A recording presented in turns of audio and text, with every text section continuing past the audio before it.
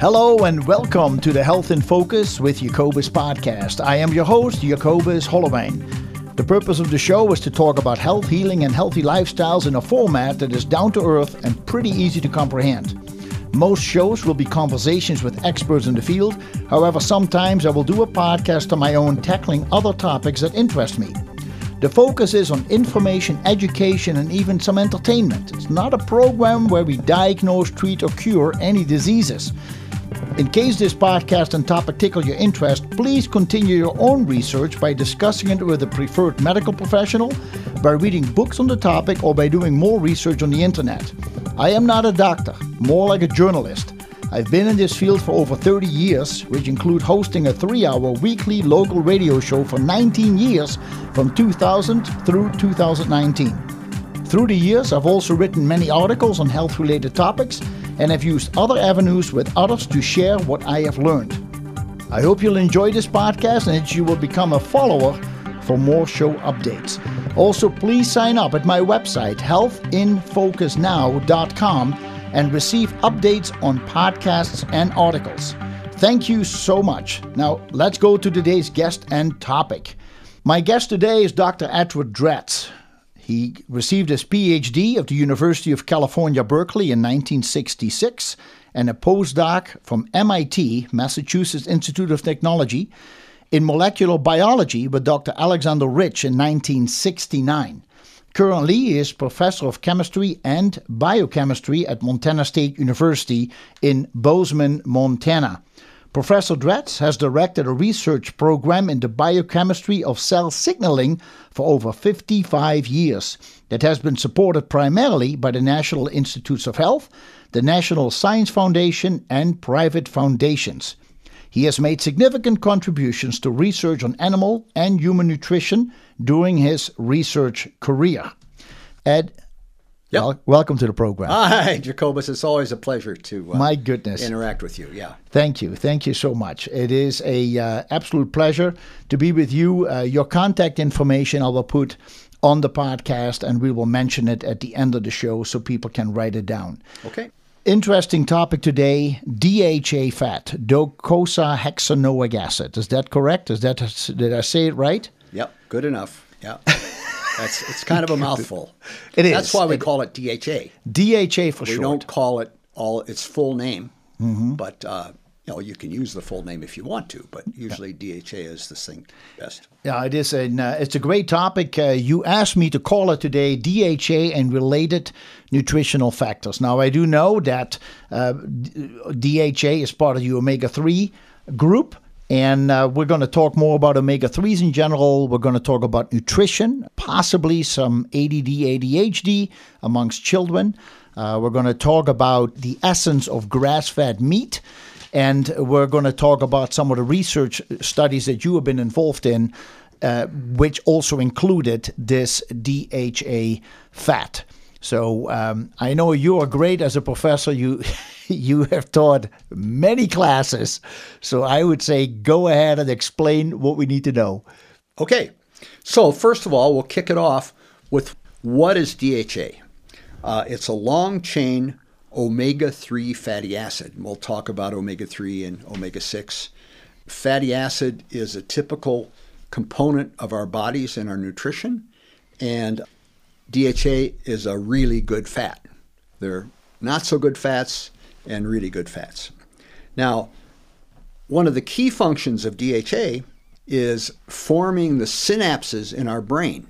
You probably know that the brain is full of all these communicating neurons. And one neuron comes up against another one, but there's a gap there. There's a synapse. Right. And in order for that synapse to work right, you need lots of DHA. In fact, about 35% of that synapse is DHA, plus proteins and a few other things. But it controls signaling in these membranes to allow the signals to be sent out and the signals to be received. And if you don't have enough DHA, the body puts in something else, some other fat that doesn't work as well. And so this tends to lead to anxiety and depression and even cognitive decline. That is, difficulty remembering things and recalling things. Yes. And so it's super important. Now, there's a related omega-3, long omega-3, slightly shorter. It's called EPA. Yes. And it's important because it moderates something called inflammation. So if you cut yourself or you get injured somehow, your body responds with this inflammation to fight off bacteria and fungus and whatever it is. But you want some inflammation, but if you have too much inflammation, this causes a wide range of chronic diseases. Correct. Heart disease, type 2 diabetes. It goes on and on. There's a long, long list of Well, I these chronic usually diseases. say anything that ends with itis is an inflammation. Usually, I think And that's they probably have, right. Yeah.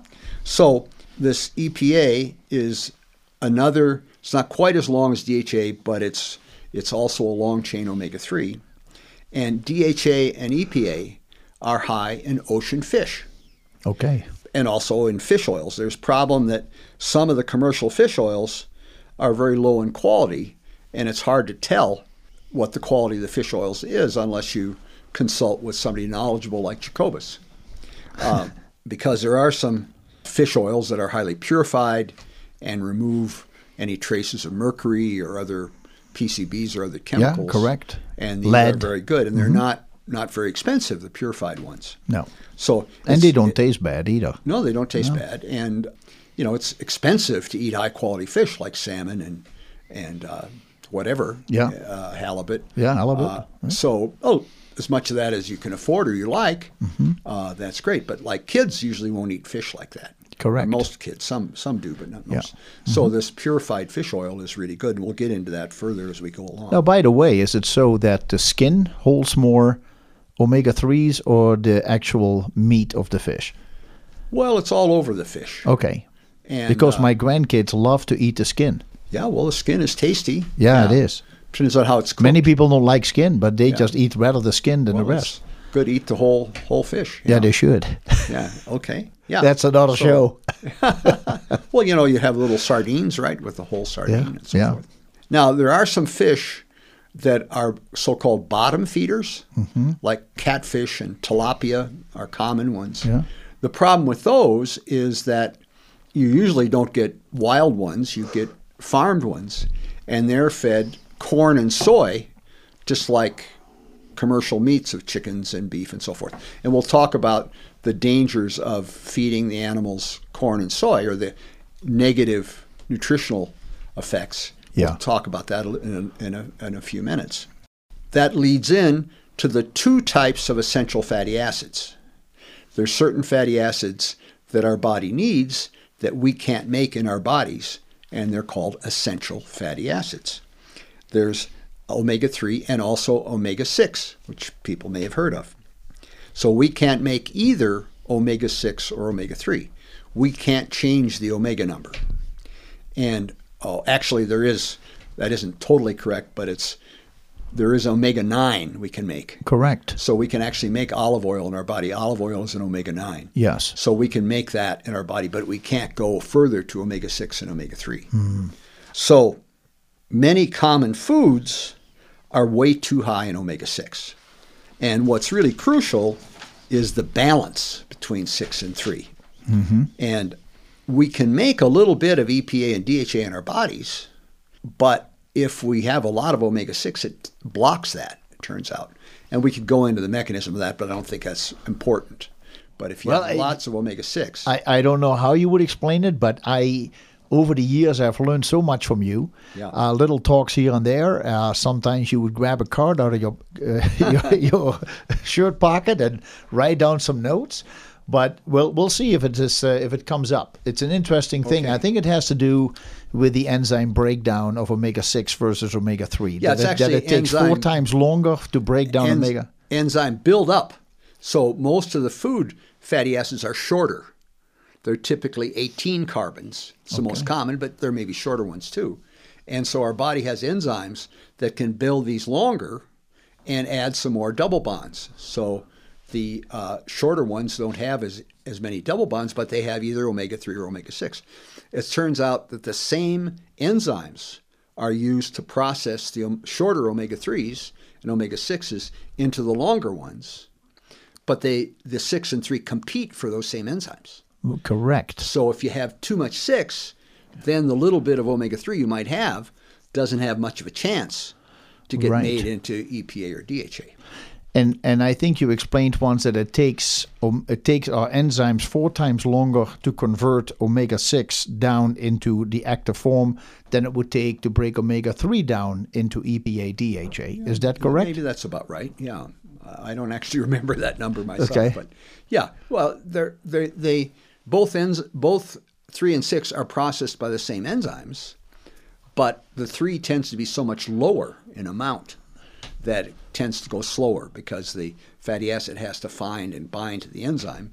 And if most of the enzymes are occupied by the 6, then the omega-3 doesn't have much of a chance. Correct. So the ability to do beneficial metabolism of omega-3 is inhibited by high 6. Okay. So many common foods are really high in 6. Corn oil, soy oil, or corn and soy whole grains are extremely high in omega-6. So an awful lot of the commercial meats, both beef, chickens, pork, etc., even deer and elk you buy, or buffalo, you buy, tend to be fed corn and soy. Now, they may say that they're, well, as a trick, that they may be raised on grass, and we'll get into that difference a little bit later, but they generally finish them on corn and soy because it allows them to gain weight, fat. Yes. Yeah. So the corn and soy fed meats are a big negative unless you take an awful lot of omega-3 supplements. But we'll get into that a little bit more. Safflower and sunflower also high in 6. And peanuts are super high in 6. They're, I think, the highest oil in 6. So like a peanut butter sandwich that a kid will eat is just jumping with omega-6. And then if they have peanut butter jelly on white bread, that's terrible for them, but sometimes that's all the kids will eat. Yeah, that's true. So if they eating that, you really have to get DHA into them as an antidote to that very high omega-6. And so these purified oils are easy to take. You aren't going to get them to generally eat a piece of salmon or a piece of halibut even if you can afford it. But you can get this DHA purified oil into them one way or another. Some kids don't mind taking a pill, but others you can just squeeze it into something. Correct. And it doesn't taste strong, and you can get them to eat it that way. Yeah. Yeah. So DHA is an antidote to a peanut butter jelly sandwich. Aha. And it's also an antidote to commercial chicken and beef. Turns out commercial chicken is one of the highest sources of omega-6 in our diet. Depends. People they're going to reject beef and they're going to go for chicken. Correct. It's the healthier white meat, so to say. White meat. But the problem is it's just entirely omega-6 almost. Yeah, that's what they feed them. Now, there's another key dietary factor that fits here, but you might say, well, why does this fit? It's fructose, and I'll try to make that clear. So fructose in fruit sounds kind of good, and, you can eat a little bit. It's best to eat fruit that's, like berries and such that don't have so much fructose. But it turns out we don't need to eat any fructose to be healthy. Our bodies make some fructose in our metabolism, but we use it right up again. So we don't actually need any fructose in our diet. You can you can eat some berries and things like that, and they're good. Yeah. But there's a really good illuminating experiment, I think, that's very striking. And it was done with rats. And you might say, well, what do rats have to do with humans? Well, the problem is their genetics is pretty darn similar, only slightly different. Yeah.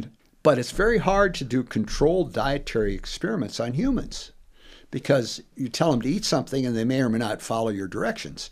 So in order to do a good dietary experiment on humans, you have to take the humans and put them in the hospital in a metabolic ward. And monitor everything. And it's very expensive. Yeah, you bet. And it's hard to get volunteers to do that. So there aren't very many really good human dietary experiments. So these rat experiments are very illuminating, I think, because half the rats are put on what's called the soda pop diet. What is that? It's 15% fructose in their drinking water. Okay. And the control rats just have plain water. So the soda pop rats get fatty liver from the high fructose. Okay. They get type 2 diabetes, and they get cognitive decline. Mm-hmm. Now, you can teach rats to do things, go through mazes or various things, but these darn soda pop rats can't remember how to do it. Mm-hmm. They have cognitive decline. Mm-hmm. But now, the key thing, if the soda pop rats are fed DHA along with the soda pop, they still get fatty liver, but their type 2 diabetes is moderated, and they don't have cognitive decline. Mm-hmm. So again, DHA appears to be an antidote to a bad diet. Interesting. So what could be, it's hard to get people to change their diets completely. Mm. But if you can give them supplements that will offset those difficulties, then that's a wonderful thing. And do that every day. Yeah, every day. Just make it an everyday event. Every day. It's good to take the DHA with food because it gets absorbed better. I don't really have a recommendation for how much, but it also depends on what else is in your diet. Sure. If the kid is eating nothing but peanut butter and jelly sandwiches, then he's going to need more than a kid that has a more balanced diet. Now, good fish are very expensive. Salmon and halibut, I mean, they're great. We eat them once in a while. Everything has become expensive. Yeah, well, but good fish is even more. So that is, even though you do mention that the fish oils, the quality fish oils, the Carlsons, Barleans, Nordic Naturals, Wiley's, they're all clean oils. They're well purified, et cetera, et cetera. Yeah, as long as they have on the label what the composition is. You bet. I've noticed that some of the big stores that have low prices, you go and look at their fish oil and they don't even tell you what's in it. They don't tell how much DHA or EPA or other things. It's just fish oil. And that's what people will buy often because it's cheap, right? The good purified stuff isn't that expensive, but they go to one of the big stores and they'll get some brand X fish oil for half the price. Well, and I can give you some insight if that is correct. I know a broker who it was difficult to get their oil for like 3 or 4 months. And I asked him, I said, what is going on with the oil? We have your capsules, but we don't have the liquid. And he said, the issue is that we've been getting it from our same source. And every time a batch comes in, that oil comes in big barrels. And they said, we put a dipstick in there and one of those little scoopy things at the bottom, and we just test the oil before we accept it. And he said, every time there has been something in it that doesn't fly with us, it doesn't fly the test. And he said, we cannot accept it and tell the customers that it has all this taken care of when it isn't. So they have rejected that oil. And so it goes back to the company who is not better stuck to reject it than take junky oil. Correct. But what is the company going to do with that oil when it is returned to them? They're going to go for the lowest bidder, or for the highest bidder, I should say. That is often why why it ends up in a mass market. It may not be the highest quality oil. Yeah. Well, it may be better than no fish oil at all. Correct. But, gee, I mean, you wouldn't have to pay that much for a purified, clean oil. And it's, especially if it's kids, I mean, that's especially if it's kids. Yes. So, and then there's another factor, is that some people are committed vegetarians or vegans, and that's okay. But there is an algae-derived DHA that doesn't have anything to do with fish. I mean, the fish normally eat the algae, and then a lot of us eat the fish. But in this case, they grow the algae in big tanks in a factory, which is fine. But they use an algae that's very high in DHA. Yeah. And is that lichen? Well, the one I know is I'm trying to remember the name of the company. It doesn't stick in my mind right now. It was Garden of Life, I think. Garden of Life. That's Garden it. of Life. That's Garden of Life is the only one that I recall. I mean, that's what my wife uses. Since I'm mentioning that, I could say one more thing. That my wife for many years was a preschool teacher. Yeah. And one of the problems there is that she loves it, but the little kids tend to bring in every sickness that's in town. And they don't have, they just don't know any better. They sneeze in your face and, and have runny noses and, so you get attacked by whatever is around. And it turns out that you need inflammation to fight that stuff off. And if you have too much EPA, then your immune system could be moderated. So she went to pure DHA and no EPA, and that helped her immune system be stronger. So that's what she uses. Yeah. No DHA. Okay. And no EPA. Okay. Yeah. Now I take the one with EPA because I deal with kids, but they don't tend to be quite as, magnets for all the things that are going around town as the littler kids for some reason. Good point. Yeah. So good. Now, another thing that I could mention about DHA is that we've done some experiments supplementing school kids with DHA. And we've done, I won't take time to go into all of it, but we've done high-performing high school students that improved tremendously. But one of the striking things is with Native American elementary school children. Now, most of these kids are very poor readers, and that makes it hard for them to learn things, right?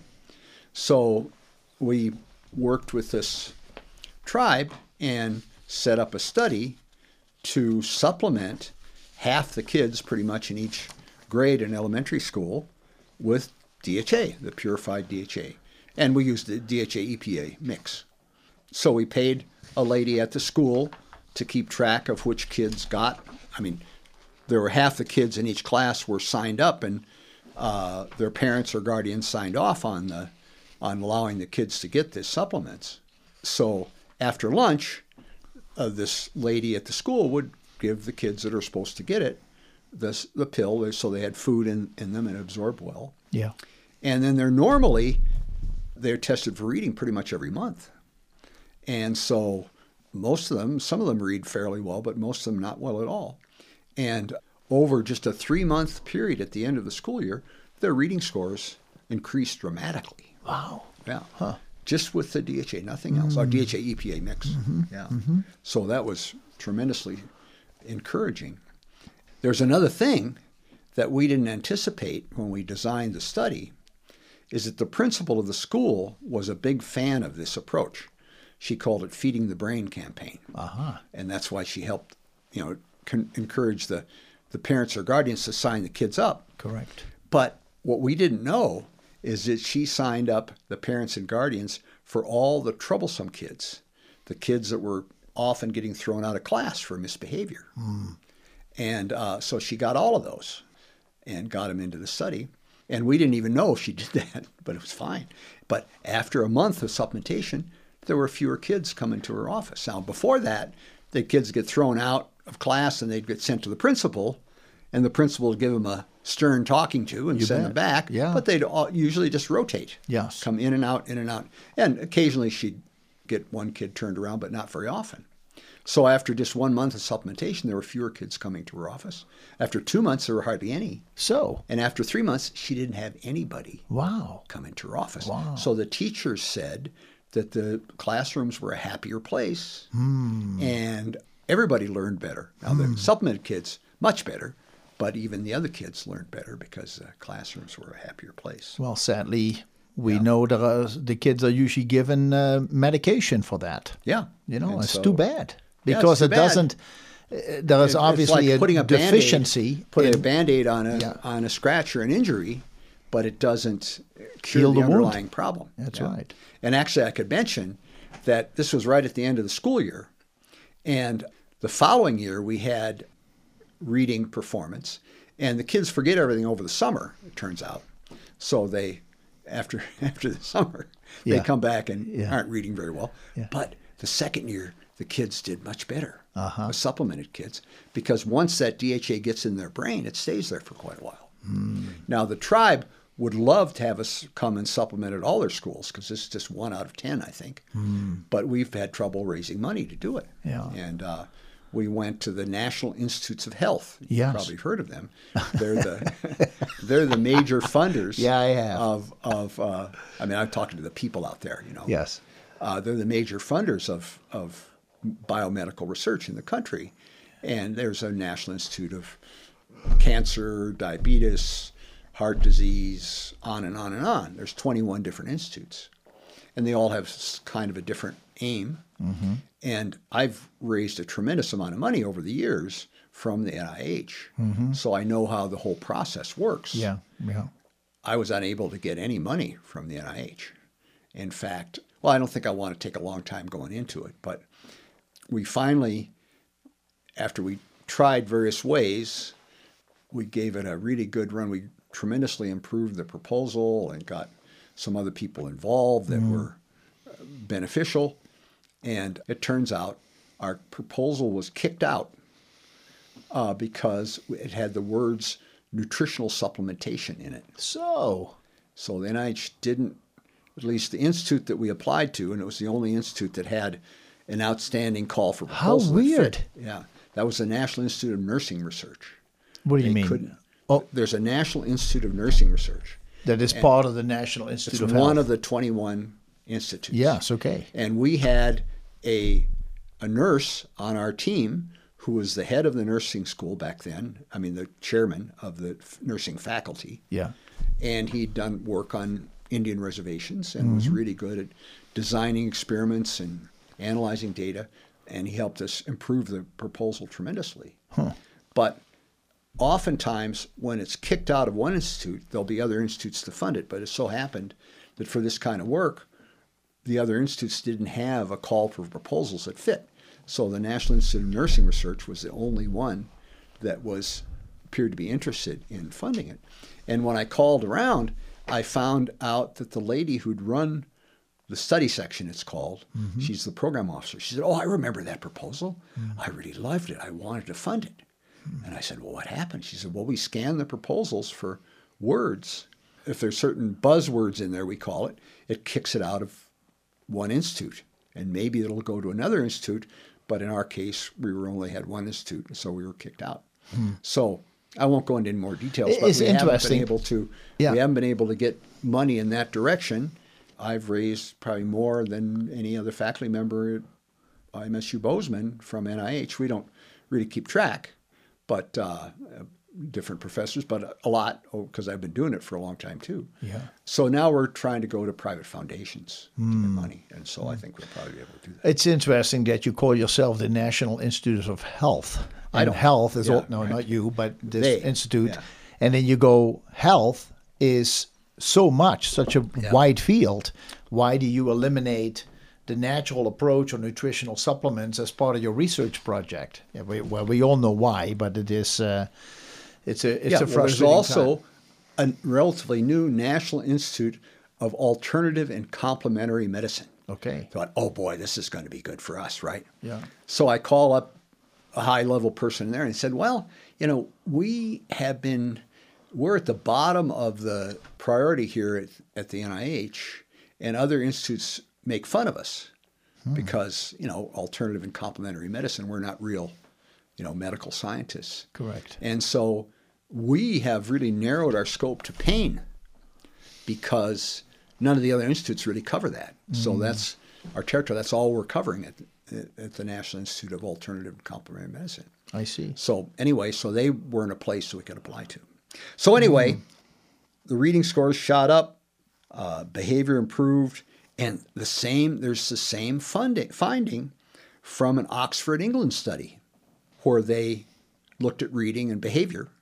They had the parents rate the behavior, and the behavior just improved tremendously. Yeah. Interestingly enough, the readers that were the poorest at the start improved the most. If they were already pretty good readers, they didn't have much room to improve. Sure. But if the ones that were the poorest readers are the ones that improve the most. And you have to be a reader in order to learn a lot of things. Yeah. So anyway, that's that. Yeah, very interesting. Weird maybe that I say this, but I found this study that I had in my files from 2001. And it was called Integrative Approach in Treatment of ADD. Yep. And it was from Nutraceuticals World 2011. And what it says, but it says over here, it came out in September 2001. Yeah. And it says, essential fatty acids, including omega-3 fatty acids, are primarily concentrated in mammalian brain, where they help form critical constituents of neuronal cell membranes. Omega-3 fatty acid blood levels have been demonstrated to be lower in children with ADHD than in age-matched controls. Furthermore, diets high in omega-3 fatty acids appear to be a particular protective factor against depression, and recent studies have reported beneficial effects of high-dose essential fatty acids in bipolar disorder. DHA is an omega-3 fatty acid and a major component of fish oil. It is necessary for optimal brain development and is the most abundant omega-3 fatty acid in human breast milk. DHA is incorporated in the cell membrane of brain cells, where it functions to assist cell signaling and synapse formation, as you said in the beginning of your talk. DHA may also exert beneficial activity by either influencing dopamine metabolism or indirectly by modulating neurotransmitter receptor binding. DHA has demonstrated benefits in dyslexia, and at the Brain Behavior Center, we are currently exploring its use and efficacy in ADHD. Yeah, it's great, but I don't think it's really caught on. I mean, when was that published? 20 years ago. Yeah, I don't think it's really caught on. I mean, I think there are, further studies, but it hasn't really been embraced by the field. Right, but that is exactly, you're absolutely true, because if this information came out 23 years ago, 22 years ago, then you go indeed, how come this is not more common knowledge? And why do we still have to struggle all the time to incorporate or to include this type of information in the discussions? Well, if you go to a naturopath, some of them might recommend this, but the typical medical professional wouldn't even think of it. I don't think a psychiatrist or psychologist. I mean, maybe there are a few out there, but not the typical ones you'd run into. Now, when it comes to DHA supplementation, I feel personally, looking at labels, that the recommendation is usually not adequate for children or adults to take on a daily basis. I think that there are therapeutic values to how much DHA would be beneficial and how much EPA would be beneficial. And my understanding is that when you look at the label, most of the labels of fish oil will, and I want to explain to people, you turn your bottle over and there will be that rectangle that says supplement facts. And on the supplement facts, it will give you a serving size. That could be a teaspoon, 1 capsule, 2 capsules, whatever it will say. And then once you know what the serving size is, you can take 12 of those. It doesn't matter. But now you look on that label how much DHA and EPA you have. And if you take it more for a DHA effect, my understanding, Dr. Dratz, is that it needs to be somewhere around 2,000 milligrams of DHA to be therapeutic for the brain and prostate and breast and myelin sheath. And roughly about 2,000 milligrams of just EPA if you pick a fish oil that is higher in the EPA. Isn't it so that what you have recommended to children, you actually look at a fish oil that automatically indicates, or that already indicates on the label, that it is higher in the DHA? Yeah, I think the DHA is especially important for younger people because of the brain functions.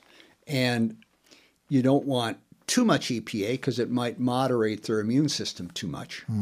But I think that it's kind of individual. It depends on how much omega-6 they're eating, true. All kinds, how much fructose they're eating, all that kind of thing.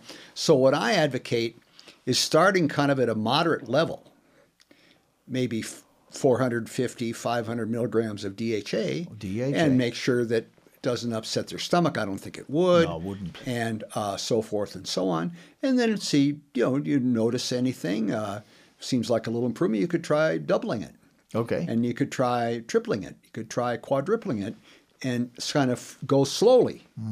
Go slowly. Don't just jump into a high dose. Okay. And see how the kids, because, young kids are small and sure, they need less than a teenager, for example. Like, for example, I just recently read, I haven't checked this out, but 1/3 of young girls these days in the U.S. have contemplated suicide.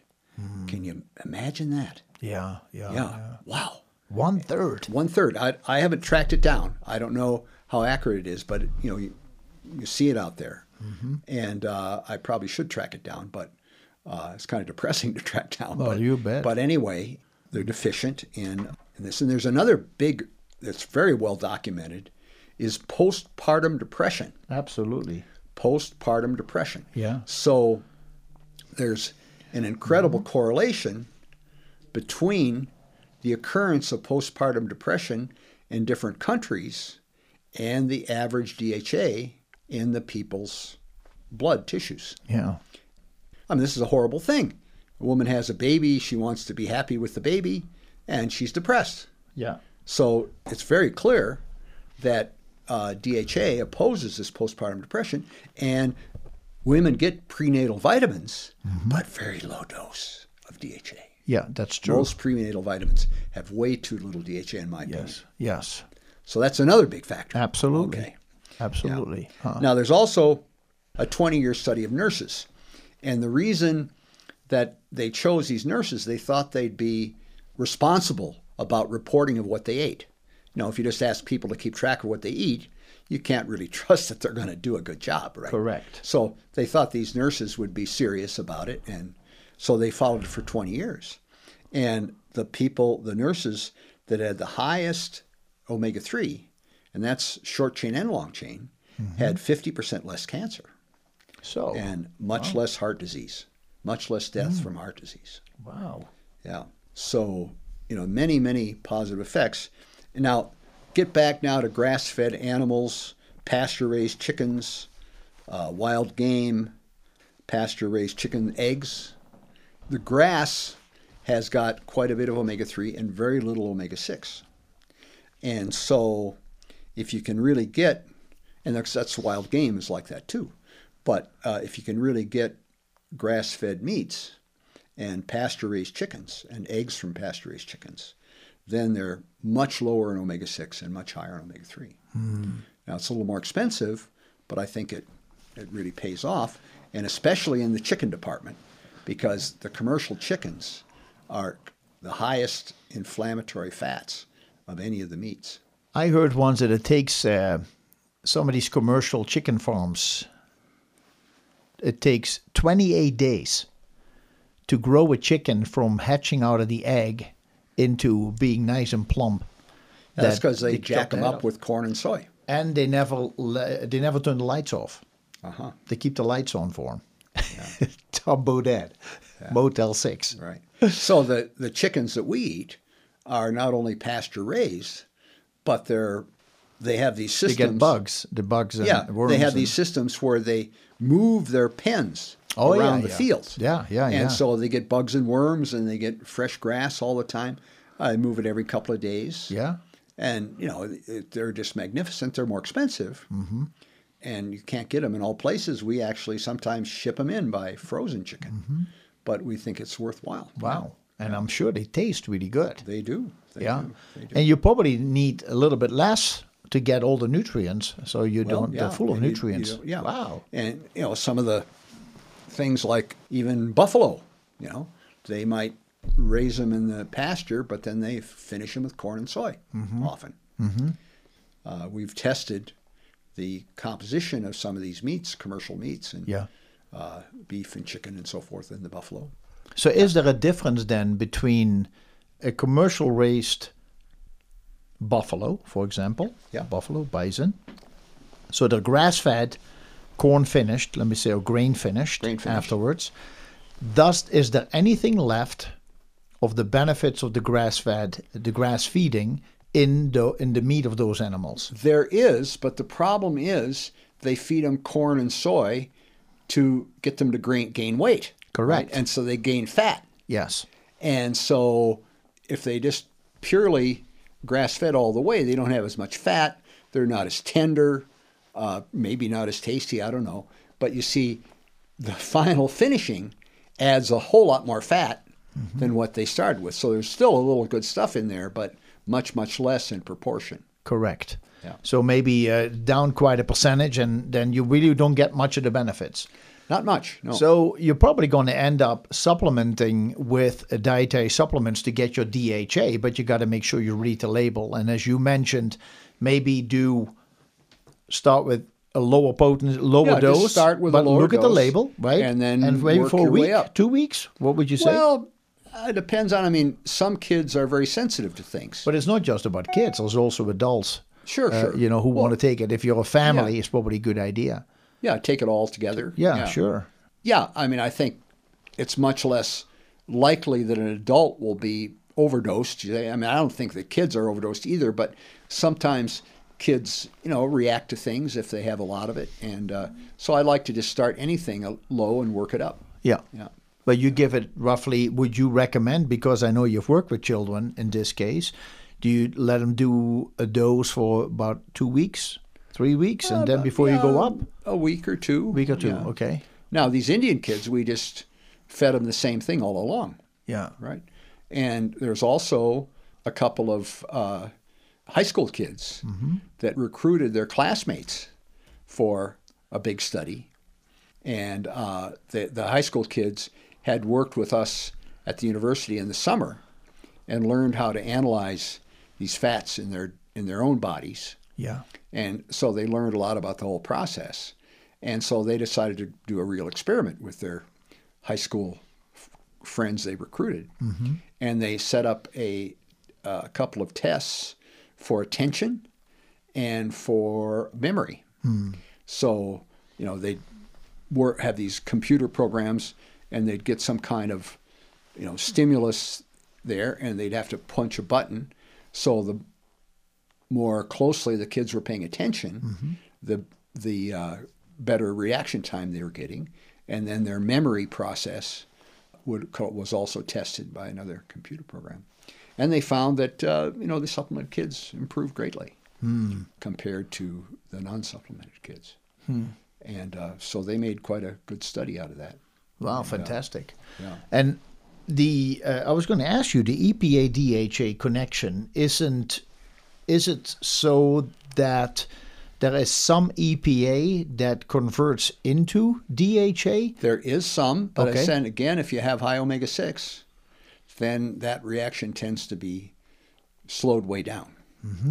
So some of the EPA would be converted into DHA. Okay. And there's another piece of this, that there's a particular enzyme that converts that EPA to DHA. And it turns out that the occurrence of Alzheimer's disease in older people is strongly correlated with how much an individual has of that enzyme. So there hasn't been a lot of work done in looking at EPA, DHA in Alzheimer's or controls. We're trying to do some now, but not much has been done. But there is a pretty big study that showed the occurrence of Alzheimer's correlated strongly with the level of that enzyme that people happen to have. Okay. So the better they were equipped to make their own DHA, the less Alzheimer's they had.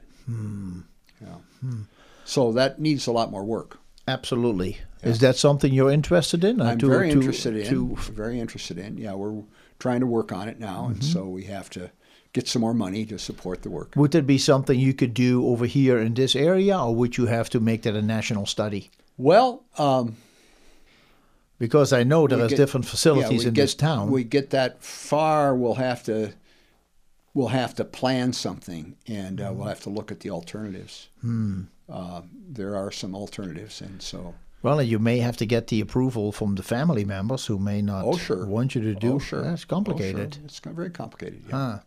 Human studies are very complicated. We've done quite a few human studies, but oftentimes we have this collaboration with a group in Australia that's the biggest Alzheimer's study program in the world. And they sign people up when they're older, but long way from the end of the road. Sure. And they take blood samples every year. And then finally, when the people pass, they get their brains. And they have age-matched controls. They're not healthy controls, because usually you talk about healthy controls, but these people died but of something else. I see. Not Alzheimer's. Cofactors. And so we have brains from these people and blood samples from these people, and that's what we're working on now. So that's a good. That's a good. Now we tried to get money for extending that when our colleague was in Australia, but the NIH didn't want to send any of the money to Australia, so we didn't get that funded. But now he's moved to Emory University in the United States, and so we're just about to send in another proposal to study this further. Wow, these studies are so important, and I think probably quite a few have been done in the past. I know that one of the benefits of omega-3 or DHA on the brain is helping with anxiety. Mm-hmm. Yeah, absolutely. And how many people are suffering from anxiety? And I Lots. just wonder how much success has there been done with studies on using DHA on people with anxiety. Is that something that you know about? I know something about it, and it certainly is effective. I haven't studied this myself. I'm interested in it, but anxiety is kind of a, you can measure it, but it's not an easy thing to measure. Correct. Like cognitive decline, for example. No, it could be panic attacks or something. Yeah. Obsessive compulsive disorder. You can do those that. Are part of anxiety. So I haven't been drawn to study that. Okay. So I'm not as familiar with the literature. But so we primarily have been working on Alzheimer's and in type 2 diabetes, which is also correlated. There was word many years ago that cod liver oil, which naturally is higher in DHA, would be good for prostate health and for breast health. So I've automatically assumed, which was wrong on my part maybe, that DHA is the fat that is good for prostate and for breast health. You know anything about that? No, I haven't looked at that. Haven't read anything about it? I haven't. No, there's so much literature out there, that's yeah. You can easily get buried in it. But how about DHA for helping repair the myelin sheath? I don't think so much. Okay. So you really talk about neurological, but then more brain. Actually, only. Interesting enough, the myelin sheath depends on cholesterol intake, and a lot of people are scared away from having any cholesterol. And if people have high levels of these cholesterol-lowering drugs, it actually has negative effects on their mind. Because you have to have these myelin sheaths are like insulation between nerves. And if you don't have enough insulation between your nerves, things don't work very well. I see. Yeah. Well, that's a lot of great information, Ed. I really appreciate your insights and your research and your ongoing research. I know you have done this for, we talked earlier about 55 years. Yeah. So people can slightly guess what age bracket you're in. Now, for those people who would like to contact you, there is an email, and they can go to Dratz, D-R-A-T-Z, at montana.edu. And that would get you an email. If people listen to this podcast, it would be fun if you say, hey, I heard you on the podcast. I got a few questions or some comments. I would much appreciate it. If they put Jacobus's podcast in the subject line, you bet, that will alert me to what's coming. Super helpful. That would be helpful for me. Yeah. Okay. Well, I really, really, really appreciate you came and that you wanted to highlight this topic, which is so important. Yeah. And like I said, your work on essential fatty acids and DHA in particular, and working with children and working through the school of your wife has been tremendously valuable for our community over here, for me personally, from what I've learned. So thank you so much, and I do wish you all the best moving forward. Thank you, Jacobus. You're a great resource for the community as well. Well, thank you. I really appreciate that. Bye-bye, folks. Tune in to the next podcast on this channel, or find your favorite podcast outlet where you can find much more information. We'll be back.